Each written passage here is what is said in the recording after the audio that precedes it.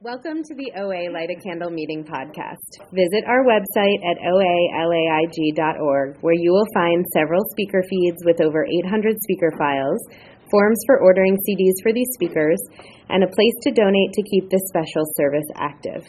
The opinions expressed on the Light a Candle podcast are those of individual OA members and do not represent OA as a whole. I would now like to introduce our speaker for tonight, Erica.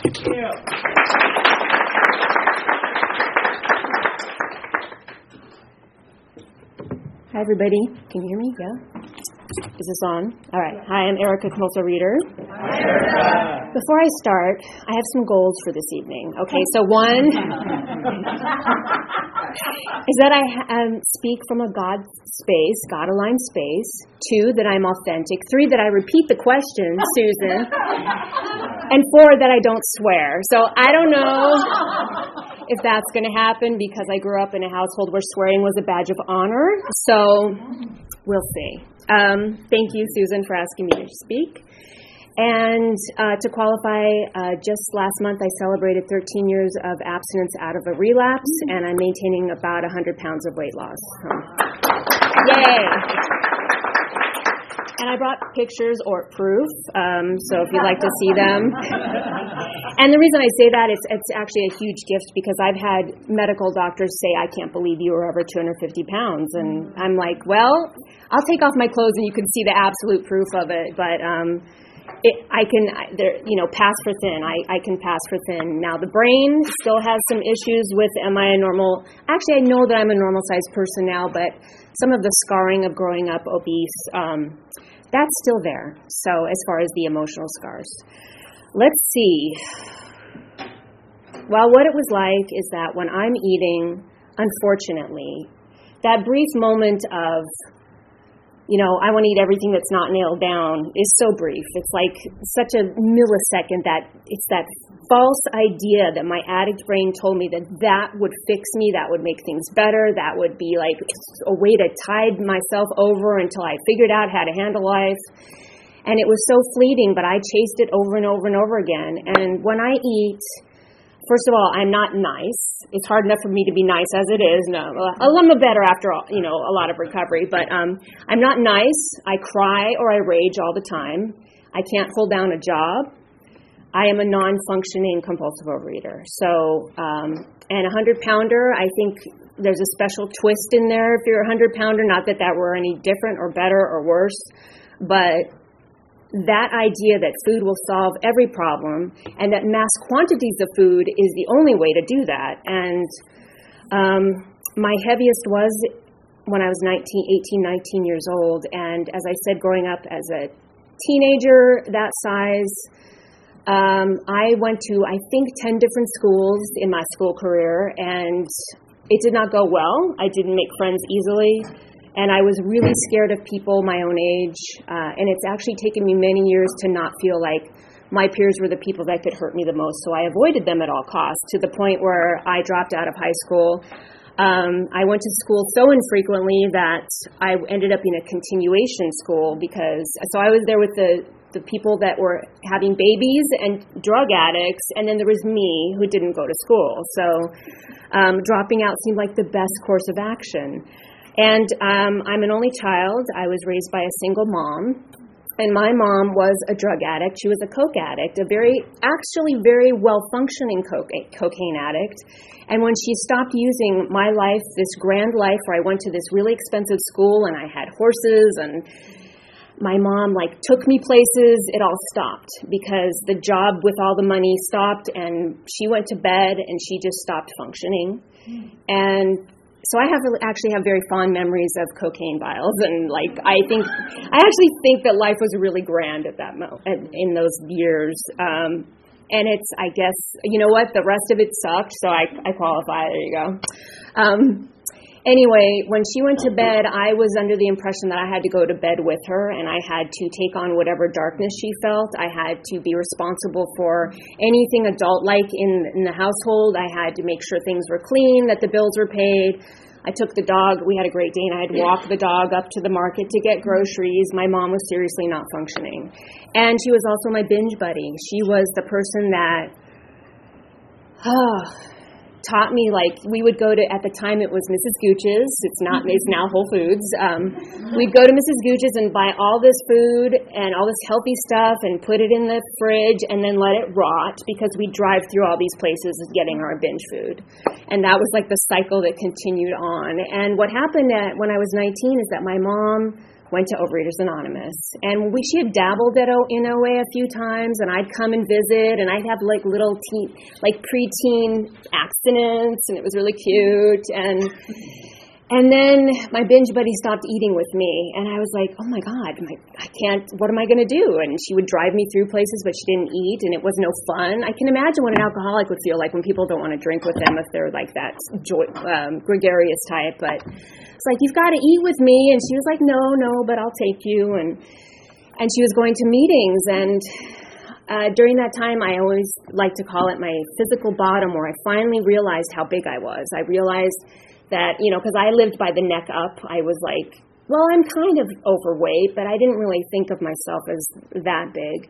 And then something happened where I actually took it in and saw it, and it was like this existential crisis. It was like this whole moment of, oh my God, what have I done? And so I was like, okay, I'm going to go to those meetings with you, Mom. And I went, and I remember sitting there going, nothing's going to work. Nothing is going to work. I'm just going to be this big for the rest of my life. And slowly I would listen in those meetings, and things would start to shift, and I would start to hear things, and I would be like, well, maybe there's hope for me. Maybe something can be done. Maybe. And I always like to remind myself and say that I came in as an agnostic. I was completely void of anything that was going to help me. And I love my mother, but my mom's the kind that when you say, I'm sick or I'm scared, she'd say, I'm sicker, I'm more frightened. So there was never any comforting happening. It was just like, okay, so here I am in OA, I'm an agnostic, and I'm scared to death, and I have no support.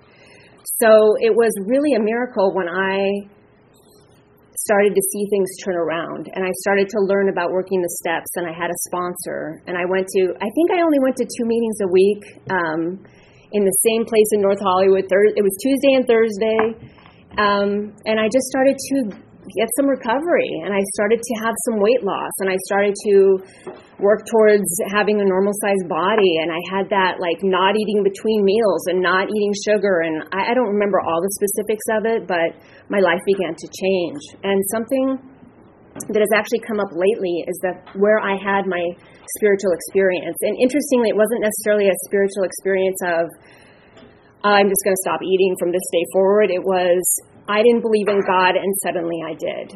And I was sitting in that meeting. I don't know if it was a Tuesday or a Thursday, but this woman had come from out of town to speak, and she was talking about God, her concept of a higher power. And she said that no matter what happened, whether it was in this life or the next, she was always with God, and God was always taking care of her. And I just had this wave come over me. It was so big and so powerful, and I just went into almost hysterics, right a notch below hysterics, and I just was so overwhelmed with that knowledge, that feeling that there is a God and I'm never alone. And that, for me, was worth the price of coming into Overeaters Anonymous right there, because I did not expect that. That feeling the result of that feeling. If I could walk around with that feeling, I would be really happy. If I could walk around with that, it's all taken care of. Step 3 would be done. But from that day forward, I've had this belief in a higher power. Now, learning to rely upon a higher power, learning to not be, as it says in the big book, agnostic as to application with my higher power. Now, those are different things, and it's taken a long time for that to shift. So I was in program for about 5 years, and towards the end, I fell out with my sponsor. I fell out with my 2 friends in OA. I had 2, was unwilling to find more, was unwilling to go to other meetings. And looking back, I was really young. I was an isolated, unsocialized girl that had nothing but my mom. And I was really just not, I think, ready to really surrender to anything. And I was in that spot where I was taking, I think my last year I took a candle and I wasn't sure if I qualified to take a candle. And I have to say, for me, that's a really uncomfortable place to be, because I'm an all-in kind of a gal. I'm not a peripheral, let's just visit, let's just kind of do this thing. It's like, if I'm going to show up and put effort into something, I'm going to do it all the way. And so I ended up leaving, giving OA the big, F you. I was like, screw you guys, I don't want to see you again. It doesn't work. This program doesn't work. And, I think I was like 25. And I came back 8 years later, and meanwhile, I dabbled in love addiction. I dabbled in dieting. I dabbled in, I wish I could get my jaw wired shut. Susan, I never tried that, but you're my hero for having done that. And I just dreamt of like all these things. And I think weight-wise, I was like, I don't know, a little over 200 pounds. And I came back because I was in such tremendous pain. And the pain of being in another program for the love addiction was so excruciating. For me, that is my abandonment stuff. That is like the core of the pain. Right there. And so the food was not taking care of it. And that was such a tremendous shock for me. I was like, you mean my everything, bigger than mom, bigger than God, food wasn't making me feel better. And I thought, well, I'm not a drug user. I'm not a drinker. But what is it going to take? Do I need to be locked away so that I can get away from this feeling? Well, I can't get locked away, so I'll go to Overeaters Anonymous. So I came back in 2002, and I became abstinent, and I was very clear I had to work the steps, and I thankfully fell into a group of ladies that worked the APOR program, which is the Applied Principles of Alcoholic Recovery, and what it did for me was gave me a very rich, deep knowledge of the literature in AA, and the literature mostly in AA, some of it in OA, learning about ego reduction, Dr. Tybo or Tebow, whoever you want to, I don't know. Learning about, how this program was formed and the importance of really working the steps, and not just working them, but living them and applying them. And so I had 3 years where I got down to a decent size. I got down to my initial goal weight in the first time around when I came in when I was 19. And what happened is, I just thought that what happened was, let's get real here, was that I would binge within my abstinence, technically, every few months. I would have what my mom lovingly coined them as counter picnics, so I would just spread stuff out on the counter and just start eating. Yeah, we were famous in my house for counter picnics. So, and I called myself abstinent, and I thought, well, when things got to be a problem, that I would put them on my abstinence. And I would and I ended up making this list of I think it was 20, at least 20 foods that I put on my abstinence, thinking that somehow that would protect me from eating compulsively. Somehow if I laminated the card with all the foods on it, I would not eat them, because God forbid that I should look bad in front of my fellows. And I also started to manage and control my weight. I was at, I think, 160 pounds at a certain point, and that wasn't good enough. I had a sponsor who was in relapse, but I didn't know it. So I was having discussions with her about eating bread again. For me, bread is my kryptonite.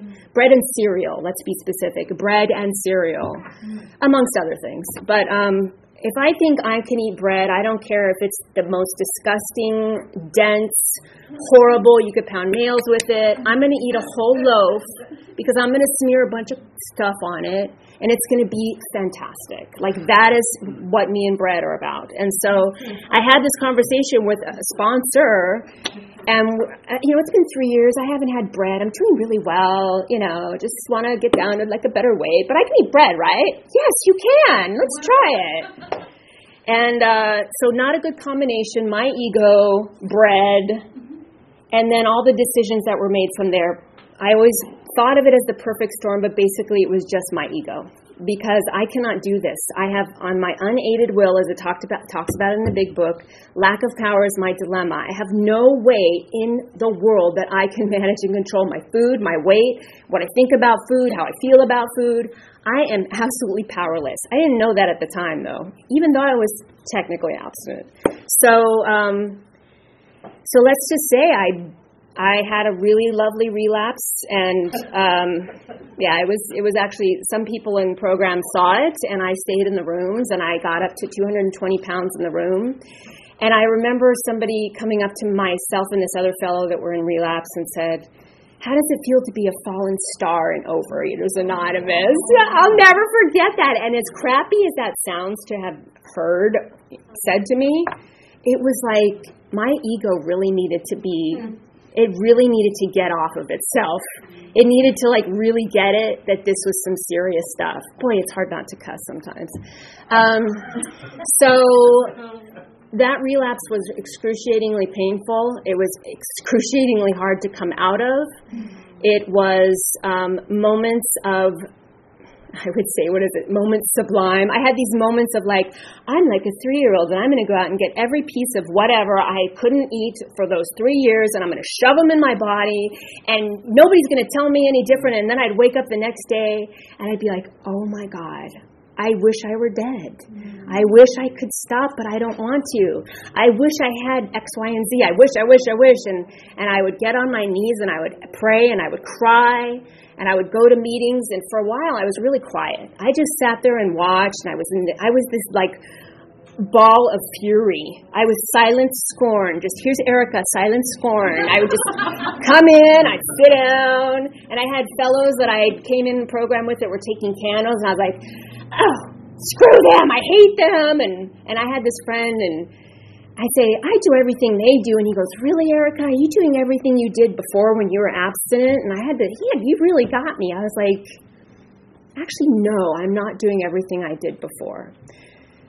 Because part of me, my disease, was celebrating the fact that I could eat whatever I wanted and thought, oh boy, this is it. I'm going to take advantage of this. Not knowing and not realizing that my disease could talk me into eating for the rest of my life. It could just tell me, oh, this is no big deal. You can eat like a normal person. You can have just a little bit. You'll just learn how to manage food and it'll all be good. And it doesn't tell me the stuff about, well, you're going to be so big, they're going to have to make a special coffin for you. You're going to lose your eyesight. You're going to lose your limbs. You're going to lose the ability to go out and interact with others. You're going to lose the ability to have any connection to a higher power. You're going to lose the ability to have any kind of happy, joyous, and free, because all you think about is eating this food that is killing you. But it's covered in, oh, it won't hurt you, not this time, just not this time, it's okay. It's okay, honey, you need it. Ugh. So I had those days where I really wanted to be abstinent, and I really wanted to come out of it, and I had friends, I always like to say this just as a reminder to me, I remember being out in the parking lot at the Darby office in Reseda. Lovely Reseda, if any of you ever got to visit the San Fernando Valley Intergroup in Reseda back in the day, it was a happening place to be. And we were out in the parking lot, and my friend she was really having a hard time, and she was upset about her life. And I just looked at her, really just looked at her frankly, and I said, but you're abstinent. You're abstinent. What I wouldn't give to be in your shoes right now and be abstinent, because I can't even get one day. Can't even get one day. And that was a huge moment for me, one of many, where I figured out, boy, life isn't really much fun without being abstinent. Like that feeling of putting my head on the pillow at night, having eaten cleanly for the day, having given it over to a power greater than myself, and waking up the next morning not feeling like I want to die is pretty spectacular. Why can't I get it back? And so I continued with the crying and the praying and the writing and beseeching God, please give me the willingness to be willing to let go of this food. Meanwhile, I asked everybody I could think of to be my sponsor. I asked one woman 3 times. In fact, if she ever sees me again, she'll probably run because I was really very pushy. Please sponsor me. You don't understand. And God bless her, she introduced me to, I think it was one of her sponsees who was just starting to sponsor. And interestingly, I had never met that person. And I'm kind of a snob. I would be like, well, I need to vet her. I need to find out, does she have, a lineage? Does she have, the things that I want? Is she married to the perfect man? And does she have it all? But I was so desperate. I was like, okay, give me her number. Oh, please, God. Please. For real. I didn't care. She turned out to be a different, she was into women, I'm into men. She was into a totally different lifestyle than me. She was this, that, and the other, and I didn't care because I just wanted that relief. I wanted to get abstinent again. So I called her and I started working with her, and she was not soft and fuzzy, thank God. And that's something, I'm in 2 other programs, and those 2 other programs, well, one of them's more gentle, but for me, I don't think Overeaters Anonymous can afford to be gentle, because I can't have somebody rubbing my arm going, it's okay that you're eating, I love you, it's okay, honey. I need somebody to say, what are you going to do today to save your life, because you're going to die from this disease. That's what I need. And that's what I got. And I finally, for the first time, was willing to follow a food plan. I was willing to take direction. I was willing to commit my food in the morning and report any changes. I was willing to do whatever she asked me to do. And some days, especially when it came to relationships, I would hear stuff from her like, well, if you're not willing to do this, I'm afraid for your recovery. And I was like, what? Okay, I'll do it. But it was such a tremendous gift because I learned in those weeks, that I had to really be humbled and really be in a place of that gift of desperation in order to recover. I did not have the option. And I remember calling this lady, she's got 33 years now. And I remember calling her, and she's one of those that doesn't eat no matter what. And I said, how do you not eat no matter what? And she goes, I just don't. And I basically was fake, in a fake way, nice to her. And I got off the phone, and then I think I threw the phone, because I was in the car, I threw the cell phone across the car. Like, how do you not eat no matter what? Like, is there some special ingredient? What the F? I was truly so pissed. And today I'm somebody that doesn't eat no matter what. What it took was me to be in this space of being open to what does it take to not eat no matter what. And what does it take for me to not eat no matter what is to give it to a power greater than myself. And I also know I'm not one of those that if I get to the point where I want to eat, that I can turn back. I am not one of those that can make 10 calls, and I'm not one of those that can lay there in my bed and read a book and get my mind off of it. I have to be spiritually fit enough every day so that I don't get to that point. And also, I'm also somebody that I weigh and measure my food, and I don't add an extra this or that. And the reason I don't add an extra this or that, because one extra this or that is Erica controlling her food. And I know for me that I am a breath away from going back to where I was. I am under no illusion or delusion or mixed up thinking that I cannot go back there within a second. I don't have that mindset of like, I got 13 years of recovery. Oh, I'm just the best and I'm never going to eat again. No, it's a reprieve contingent on the maintenance of my spiritual condition one day at a time. And I always try to share these 2 little snippets in the Big Book of Alcoholics Anonymous that really kind of hone in what my program's about for today. And one's on the top of page 264, where it says, I decided that I must place this program above everything else, even my family, because if I did not maintain my sobriety, I would lose my family anyway. If I did not maintain my sobriety, I would not have a job. If I did not maintain my sobriety, I would have no friends left. I had few enough at that time.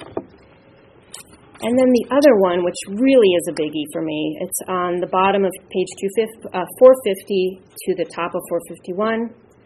Then I realized that I had to separate my sobriety from everything else that was going on in my life. No matter what happened or didn't happen, I couldn't drink. In fact, none of these things that I was going through had anything to do with my sobriety. The tides of life flow endlessly for better or worse, both good and bad. And I cannot allow my sobriety to become dependent on these ups and downs of living. Sobriety must have a life of its own. So what that means for me is if I had a bad day, if somebody's mean to me, or God forbid I'm mean to others, which can happen, my food doesn't change. And I'm one of those sober eaters too, although I'm not with the group of men. Like, I don't hang out with them. They don't let me. But I have sobriety with food. And I have which to me, and there is cussing involved, but I won't say it, but I do not F with my food. That is my sobriety with food. And I will talk about my abstinence. Actually, I call them the 3 pillars of my recovery. My abstinence is I eat 3 meals and up to 3 snacks a day because I'm hypoglycemic, nothing in between. So if I lick a spoon, if I eat something off of the counter, if I have a quick bite or whatever of something, I've broken my abstinence. It's like an alcoholic. If I've taken a drink, I'm no longer sober. If I've taken a bite between meals, I'm no longer abstinent. Then I have my food plan, which it used to be a commercial food plan, which taught me how much food my body actually needs. I used to think that I could get away with the biggest potato, the biggest apple, the biggest piece of meat, and somehow I would be a normal body weight. And I learned that when you're counting things like calories, or at the time it was points, that you're not going to become 100 and whatever pounds if you're eating stuff the size of a baseball, because oh my God, I found these apples in the store and they're this big and I'm getting away with these, I just had to learn that. And then really, really important is my alcoholic foods. I knew coming out of my second relapse that I knew exactly what foods triggered the phenomenon of craving. That once I ingested them, the allergy of the body and the obsession of the mind, it was off.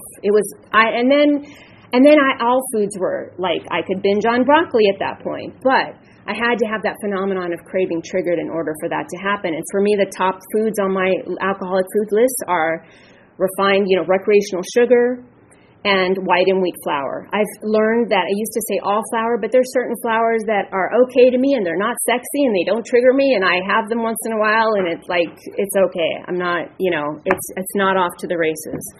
And then there's a whole host of other foods. I remember having a discussion with that sponsor at the time about popcorn, and it was kind of sometimes it's a problem for me and sometimes it's not. And she goes, well, God, what did she say exactly? It was kind of it's better to be safe than sorry. She's like, well, if it's a problem, then how about you just not have it for today? And I go, okay. I'm sure. Thank you for making that decision for me. And I haven't had popcorn since, and I could give a crap. I really don't care about popcorn. But I don't have to have that monkey mind where I go, should I have it? Sometimes it's a problem, but it's not always a problem. And I don't know. Maybe today I could have it for lunch, or maybe I could have it for a snack, or maybe I could have it for dinner. And oh my God, I don't know. So I don't have to do that today. So these last 13 years, my program has been about dealing with all of the reasons why I eat or why I ate. It's all about relationships and being afraid and being disconnected from God. And boy, I tell you, they say, why do you want to know why you eat? Put the fork down. And what I learned in program is that I don't have to be afraid of those feelings, because I'm given this whole toolkit and ways that I can function in the world. Thank you. Wow. That I can function in the world and not completely lose my crap over the fact that I'm having feelings. So things like meditation and prayer, journaling, making outreach calls, going to lots of meetings. For years, I went to usually 5 meetings a week, if not more. I looked at it I should be in an eating disorder unit, so I'm going to take advantage of as many Overeaters Anonymous meetings as I can. And then I also learned that the tools are not what's going to change me. They're just there to help me along the way, but it's the steps that are going to give me that change, going to give me that opening up to God, opening up to Spirit. What would you have me do, God? Who would you have me be? And I do call my higher power God. As I said earlier, learning to rely on a power greater than myself and not being agnostic as to application, which means that I could believe in God all day long, but if I'm not going to rely upon God for my life, especially for food, then why do I believe? Is it just for that moment before I die that I feel like I have some kind of support? Well, I need a little bit more than that. And I'm a big believer in writing on the steps every day, in really really being in the steps on a daily, continual basis, and something for me about putting an actual pen or a pencil to paper and writing on the steps and my experience and what those steps mean to me and being guided by a sponsor has changed the way I look at things, has changed the way I experience things, has changed the way that I relate to myself and others. Now, having said that, I am now in another program to the point where I had to deep dive into Al-Anon because I love Overeaters Anonymous, but I am so screwed up with relationships that I just feared for people. I had to get myself in another program. So, I had to be in that space, and it's really humbling to be that new in another program and to be like, yeah, I got all this time in another program and nobody cares. They're like, well, that's nice for you, but this is another program. And so it's been very humbling to be like, okay, so I get it 100%. I mean 100%. That I am powerless over food, that to my core I cannot manage and control my food. But there's all the other stuff. I want to control everybody at work. I'm a manager. I'm like right under the boss at this company. And I think that I'm the only one that knows what's going on. I control the money, and how dare you people not listen to me. I'm the one that, I'm just like, you guys need to bow down to my plan and do things my way. And that has caused me so much pain and stress, I cannot tell you. So it's things like that. It's like, I want to be able to walk into the workplace and not want to take prisoners and not want to be like, how dare you? And not want to be reliving my childhood because, by the way, my boss is my mom, but not my mom. Like, she's, of the 7 things about my mom that make me effing crazy, she's 5 of them.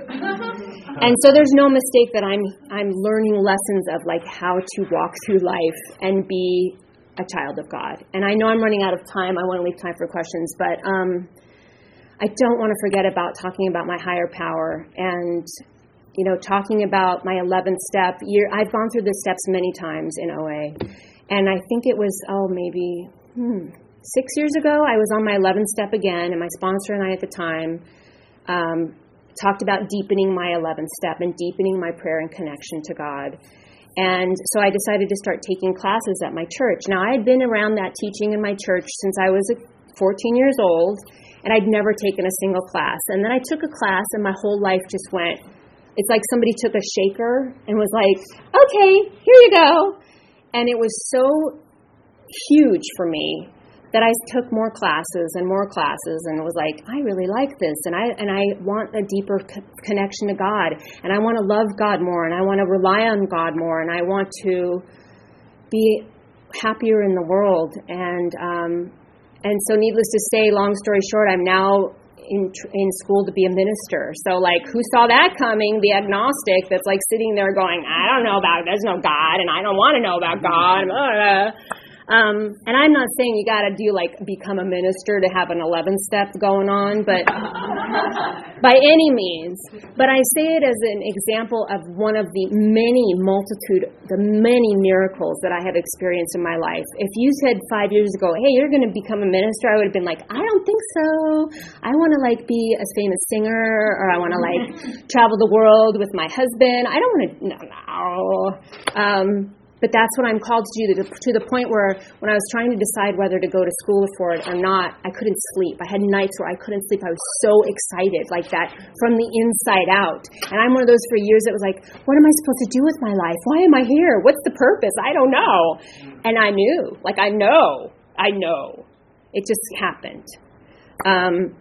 And so that reliance upon God and still being gentle with myself of hey, you don't get step 3 all the time as far as running your life goes. You are still in fear, and you still think that if you control that you're going to be safe. And the reality is that when you let go, beautiful things happen, and you are so beautifully taken care of, and God does for you that bigger things than you can even imagine. And so that is my work until the day I stop breathing on this plane, is to hey, how can I trust God more? How can I be of service? For me, being of service is a big deal because I'm a self-centered addict. My first thought is not how can I help others. My first thought is every man for himself, and I'm going to save me first, and I'm going to take all your food while I'm at it. That's my first thought. So it's just being open to what my higher power has planned for me, and meanwhile, food is in its proper perspective. I'm not necessarily one of those that's like, oh, food is just here to nourish me. No. I think food is fantastic. I have days where I'm like, I'm so bored with my damn life, I cannot wait for dinner. I just love the food that I make. I cook just about everything I make, and it's all eaten in the portions, the calorie count, and I love it. Like, I'm still a compulsive overeater. But I want to die abstinently. There was a woman in our program, I'll finish with this, named Sandy. Love Sandy. And she passed away, but she died abstinently. And for me, that's like, what a way to go. That I didn't have to die in that fog of this disease that is just, to me, it's self-abuse. It is just such a separation from who I am and who my higher power is. And that when I'm shoving that food in my mouth, nothing else matters. And so I want to have that breath in me of, I am connected to life, I am connected to God, I am connected to myself, and that I want to pass to the next incarnation being clear and not clouded by this disease. So anyway, that's it. Thanks for letting me share. All right, I haven't sworn, so now it's time for questions, and I'm going to repeat the question, hopefully. So who would like to ask a question? Don't be shy, guys. I stopped early, I think. Go ahead. What is your morning routine look like? It's shifted. I get up several days a week. Oh, what is my morning routine like? See? Progress, not perfection. My morning routine has changed because I now get up at either 4 a.m. during the week or 5. So I have 3 daily readers I read in, and then the big book every day. I usually read On Acceptance every morning because God help those people at work if I don't read that. I usually get on my knees and say either the 3rd step prayer or the 7th step prayer. People say the 7th step prayer more in meetings, which is the greatest. I love that prayer. And then what else do I do? What it used to be was that I would journal, I would do my step work, I would do my daily readers, I would do my prayers, and I would meditate, and it would take me 3 hours, and I would leave the house. But I don't have that luxury when I'm getting up at 4 in the morning, and I'm not getting up at 3:30 in the morning. So what I do is I do that part in the morning, and before I go to bed at night, I write on my step. I write in my journal, which consists of a God letter, where I turn everything over, ask God to help me with whatever I'm dealing with in that day. I ask God for the power and courage to carry out His will for me. And then I also write a little letter to my inner child and I call her the little Erica and young Erica. Young Erica is the 250-pound Erica, because those parts of me still feel like they're unworthy and that they're not okay. And so I give them little words of encouragement. Non-program action, but it's helpful. And so that is my morning routine, but now separated out. So I hope that helps. Anybody else? Oh, I'm done. Sorry.